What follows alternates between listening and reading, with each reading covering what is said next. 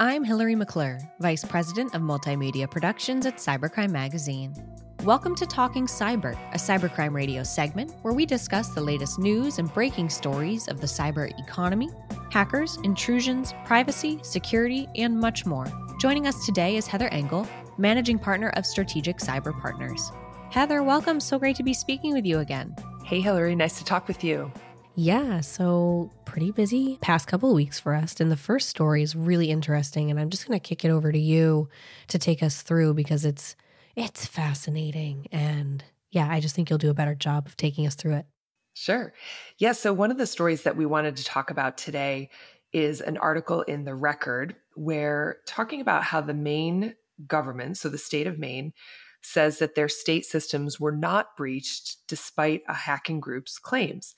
And so what had happened was the GhostSec hacking group posted to Telegram on Thursday, so this was last week, claiming that they stole 40 gigabytes of data from Maine's government websites. And the group provided a zip file of the data that they stole. Maine's IT departments were able to go through and confirm that the data that had been presented back for ransom was really just publicly available data that had been downloaded off of websites and packaged. So this is something that we're starting to see a lot more of, is a prevalence of companies and organizations and even state and local governments being hit by ransom notes or hit by attackers and being told that their data has been compromised when actually it's just publicly available data that has been downloaded. There's a couple things here that I want to reiterate. So one is that we are still seeing organizations pay ransoms without confirming that their data has actually been compromised. And why would you do that? And one of the reasons is that you don't have the tools or the skill set to confirm or deny that your data has been compromised. So you pay the ransom and you hope for the best. The other thing that's really important here is to have some sort of a data management plan, whether you're a company, whether you're a nonprofit, whether you're a government organization, where you have different buckets for your data. So you'll typically have a bucket of data that would be publicly available, which is what was downloaded in this case. Then you might have another bucket of data that's considered sensitive. And then typically when we're working with our clients, we also are going to have another bucket that is regulated or protected information. And essentially what that means is that if that third bucket, that regulated protected data were breached, you would have some sort of a reporting requirement, right? So when I'm responding to that incident, I might need to report to a legislative body or a regulator or a government agency. Or if it's personally identifiable information, I might have a responsibility to report to the people whose information was compromised. So really there's two takeaways here, right? One, we're seeing a prevalence of this where attackers are just throwing those ransom notes out there and people are paying without confirmation that their system has actually been breached because in many cases, they just don't have the capability to do so. And then the second part, again, we always like to try to give our listeners, a little bit of a way ahead. What do I do to kind of prevent this? And this is one of those cases where at least having an understanding of what type of data you have and how you would categorize it can go a long way in helping you to understand if you should ever be in a position where you have to make a decision to pay a ransom or not. Well, good job, state of Maine, where I'm from, for calling their bluff. Yeah, I didn't know you were from Maine. I am. Yeah. Not there anymore, but I am.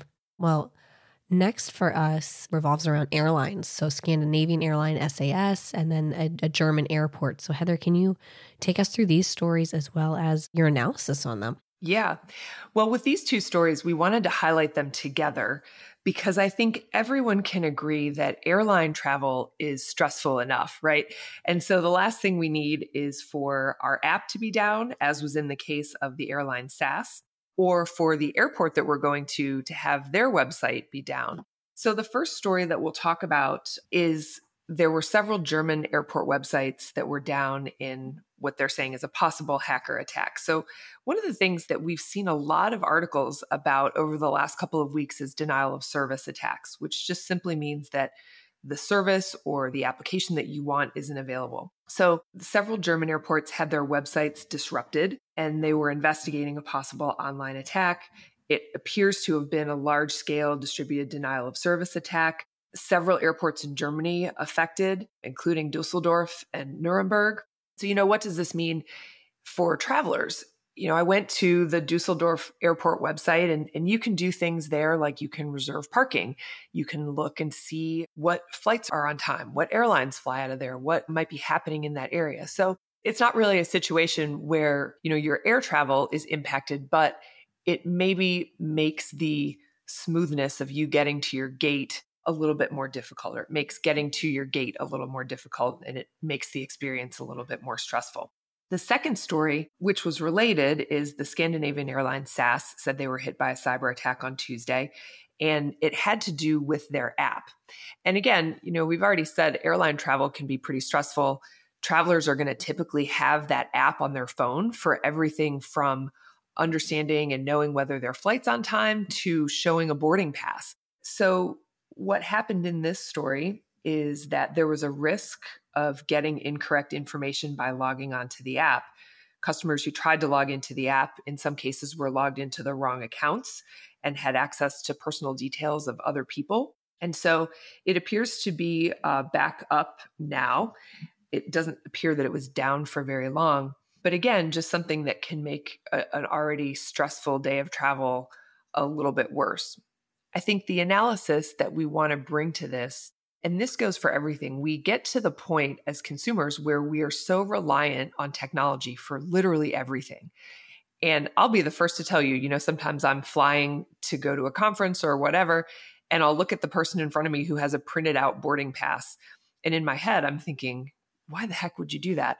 Well, in this case, the person who printed out their boarding pass before they got to the airport was probably in a better position if they were trying to board a SAS plane than they would have been if they were relying on a boarding pass that was on the app.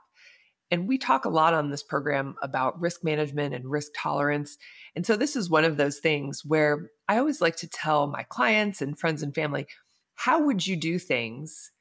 Sometimes it's fun to just take a minute and think through how you would approach a situation if you didn't have the technology. And in this case, I think that really applies when we're talking about this app and when we're talking about, maybe I'm on the way to the airport and I want to reserve a space in parking garage 5, and now I can't do that. What's my contingency plan? I always print my boarding pass. I do put it in my Apple Wallet, of course, but the anxiety that I get by just opening it constantly at the airport for no reason. I only have to remember one letter, a couple letters, I guess, and a couple numbers, but it's so much easier to just have the paper in my pocket. So anyway. Yeah, I have certain airlines. I think everybody has that airline that's kind of their nemesis, right? Whenever they fly it, they feel like they have a bad experience.